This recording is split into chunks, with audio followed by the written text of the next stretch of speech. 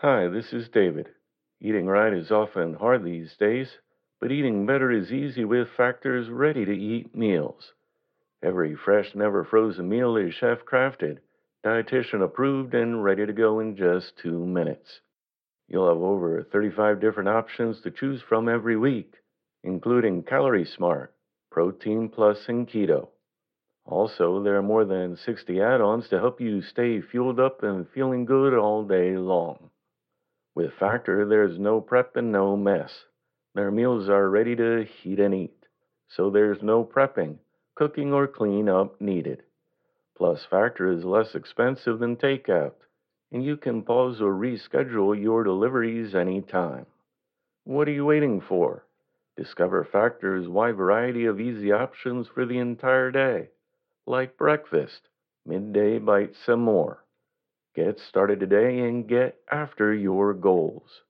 Head to factormeals.com/living50 and use code living50 to get 50% off.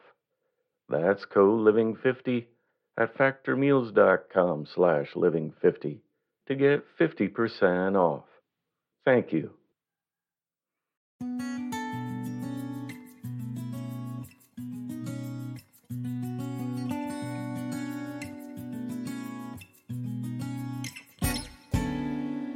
Welcome to the Inspirational Living Podcast. Today's reading was edited and adapted from How to Get What You Want by Orson Swett Martin, published in 1917.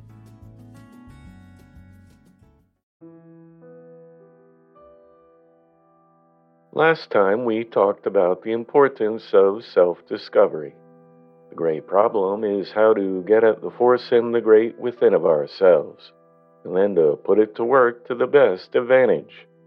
For whether life shall be a success or a failure depends upon the call we make on our resources, the extent to which we develop all our possibilities. The other day I was trying to encourage a friend to start out on their own, instead of settling down in a narrow groove to work for somebody else all their life. I am afraid, they said. I haven't the courage to take chances. I've always worked for somebody else. I never made a program for myself, never started anything on my own. I don't dare to make the attempt because I might fail.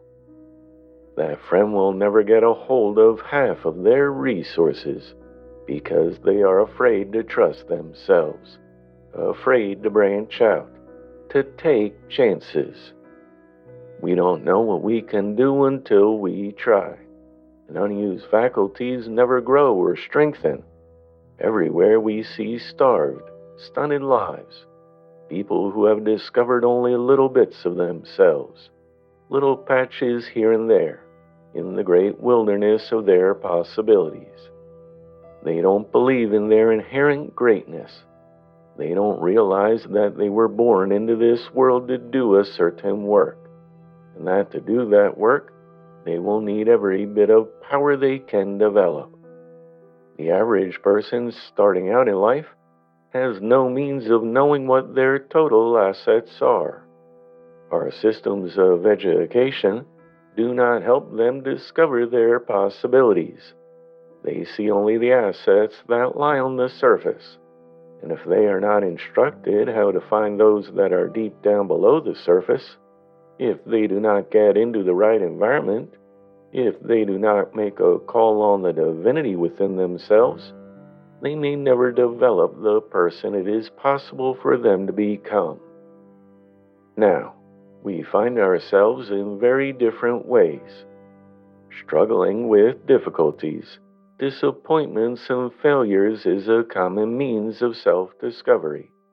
But any ordinary event, any easy way of prosperity, will not do it. It must be something which shakes us to the very center of our being and knocks out from under us every support. We must feel that we have nothing to lean upon but the creative power within, the God who made us. So long as there is no call made on the great within of us, we never know our own resources. On the other hand, the structure of many a divine success has risen out of the ashes of a burned out fortune or ruined hopes. Like those plants which must be crushed before they will reveal their sweetest fragrance, many people never reveal the sweetest thing in them until they are crushed by some great sorrow. They go through half a life unconscious of the richness which lies buried within them, when suddenly some great grief, some overwhelming misfortune, reveals a wealth of personality, and a power which not even those who knew them best dreamed they possessed. The shock of the Civil War, which uncovered the greater Abraham Lincoln, also uncovered the greater Ulysses S. Grant. When 40 years old, nobody outside of his own little community knew Grant. Up to that time, he had not shown the slightest sign of what was locked up inside him. No one ever dreamed there was anything remarkable in the man. And yet all of these years walking around without distinction, was one of the world's greatest warriors. There was disguised in that apparently mediocre individual, the man who, next to Lincoln, was to play the chief part in the saving of the country. There was locked up in that ordinary man one of the greatest military geniuses that ever lived. A quarter century of ordinary events did not even give a glimpse of the giant sleeping within him. He never dreamed what was inside of himself. Up to his 39th year or later, everybody who knew Grant would have laughed at the idea, as he would have done himself, that he had ability to take any prominent part in the subduing of a great rebellion. He had graduated 21st in a class of 39 at West Point. At 32, he was a nobody, and was forced to resign from the Army because of his great weakness.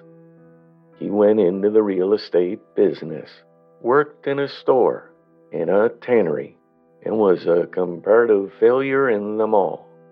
It was the supreme emergency of a war, which threatened to disrupt the nation, that revealed the real man to himself and to the world. Truth be told, many people pass their 50th, even their 60th milestone before they find themselves, before something happens which unlocks a new door in the great within of themselves, which reveals new powers and new resources of which they had never before been conscious. Then, in a few years after their discovery, they end up redeeming half a lifetime of ineffectiveness. We often hear men and women who have found themselves tell of the particular things which awaken their ambition, the accident or sorrow, the book or suggestion, the emergency or encouraging friend, which first gave them a glimpse of their own possibilities, uncovered powers which they never before dreamed they possessed. If all the people who have done things worthwhile in the world would only give an account of how they were awakened, would tell of the things that had aroused their ambition, what a wonderful help it would be to those who are struggling. There are a multitude of things which can assist our self-discovery. For example, keeping our minds in a positive, creative condition, keeping ourselves physically at top condition, in perfect health, maintaining mental poise, a cheerful, happy attitude, by keeping our minds free from fear, worry, and anxiety. There is no secret about any of these things. Self-confidence is a potent self-discoverer. Distrust and self-depreciation close the doors to the locked-up potencies and powers within. Faith opens the door and releases them. Seek every possible experience which seems to open your nature and release new force. For instance, after listening to a wonderful voice or going to an opera, lovers of music feel something inside of them released, something which had been locked up before, something which they never really knew they possessed until then. Sometimes a great play will produce a similar effect upon people. They leave the theater feeling conscious of an enlargement of soul. When children frequently change ideas about a future career, parents often are puzzled and troubled at what they think is fickleness. But this often occurs because education unlocks new powers in the child, opens up new possibilities to them, and changes their ideals and ambitions.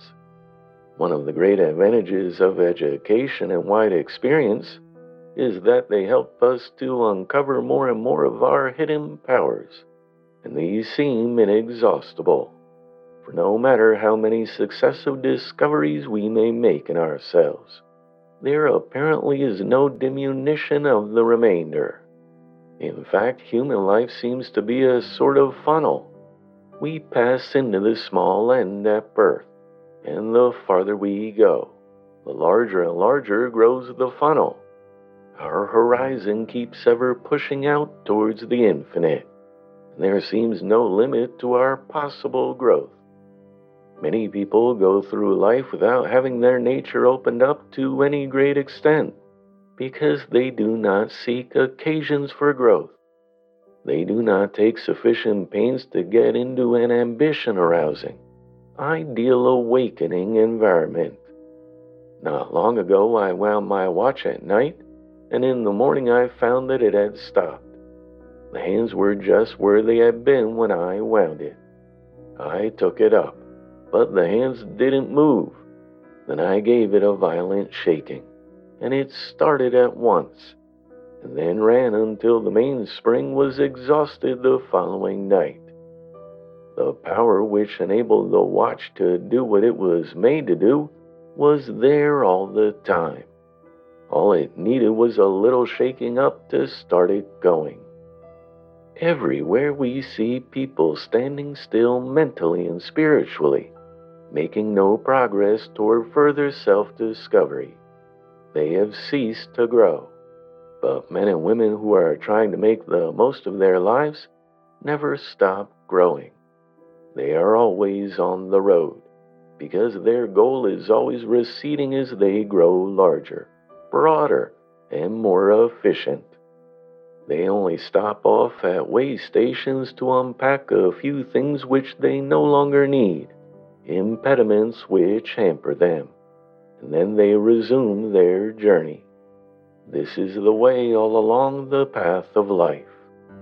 If you would like to get at your hidden resources, stimulate your growth and power, you must continually be improving yourself somewhere, increasing your intelligence by closer and keener observation, by constant study of people and things, by broadening your mental and spiritual outlook, by getting away from self, and then enlarging your sphere of service and helpfulness.